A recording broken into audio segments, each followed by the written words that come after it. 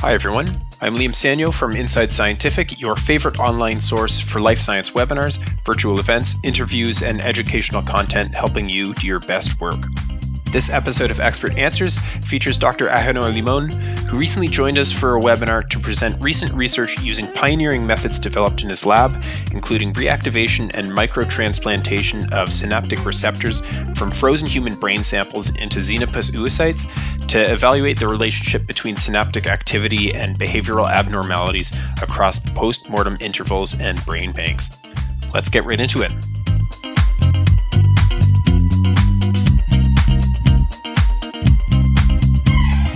So Agenour, aside from GABA and AMPA receptors, what other kinds of receptors can you measure with this methodology? Hi, thank you for the question. So we can measure NMDA receptors, voltage-gated calcium channels, and it depends also on the abundance of the receptor that you are interested. Chloride channels have been transplanted. Chloride transporters have been transplanted.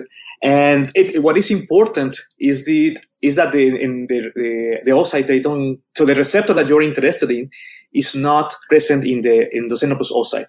And if there is, then you need to knock it down or block it so it doesn't interfere with your receptors. Nicotinic receptors, when they are very abundant, for example, from torpedo fishes or other structures like that, can be transplanted. Metabotropic ones, it's a tricky one because metabotropics will depend, the response of the metabotropic receptor will depend on the cellular type that is. So in this case, the cell is a Xenopus oocyte that will produce some interpretation that may vary. And also the Xenopus oocyte only has the IP3 system. So the AMP cyclic is not going to be viable to work here.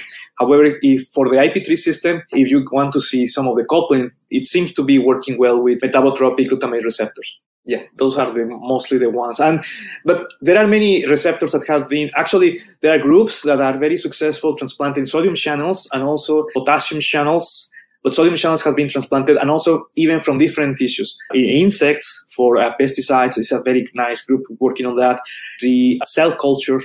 I think the important part is that you can extend the work that you are doing. Let's say that you have cell cultures, because I was looking at people that have cell cultures of animal models and Pascal. So you can have the cell culture, and if you're finished with your experiments, then you can recover the cells, freeze them, and then isolate synaptosomes from your cells to record the global and average population that you have there.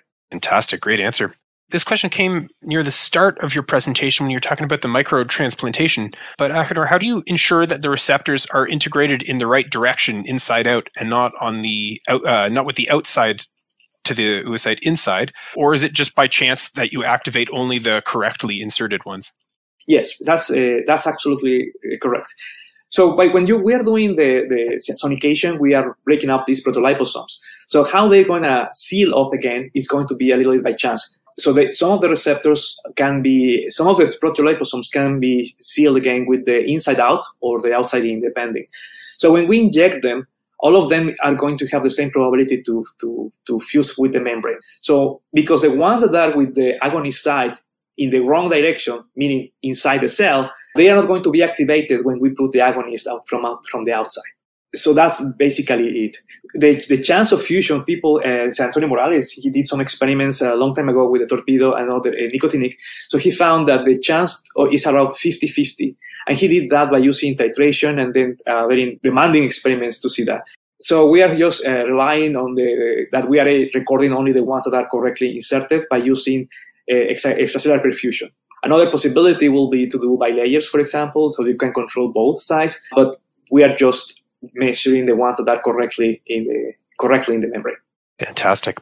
All right, here's an interesting question. So the incidence of Alzheimer's disease is different between women and men, and estrogen treatment may protect against Alzheimer's disease in aging women. This person also says that estrogen upregulates AMPA-R, induces dendritic spikes, etc. So do you know, how does the endocrine milieu figure in your interpretation of these results?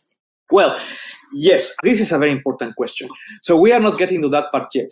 And that's why I think it's important to now use the integration with other data sets, like transcriptomic, proteomics that contain that information.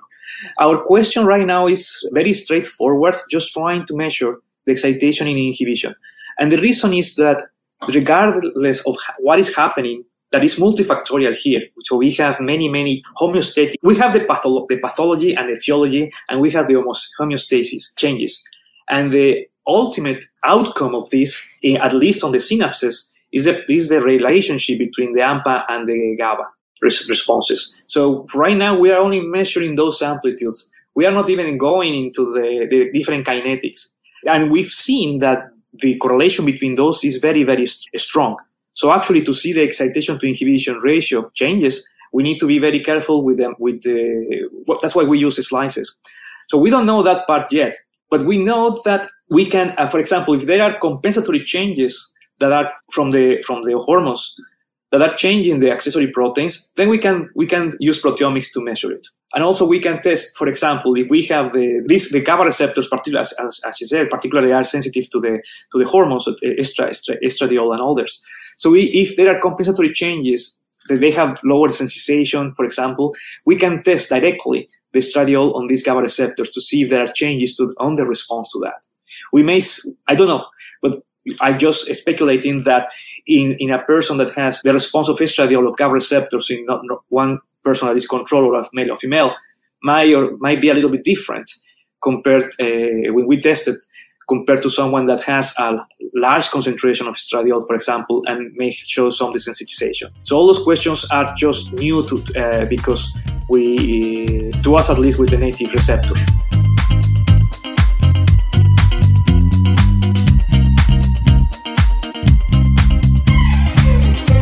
We hope you enjoyed this episode of Expert Answers and that you'll tune into future episodes where researchers just like you answer questions about their work and share science. Don't forget to subscribe, and we'll see you next time.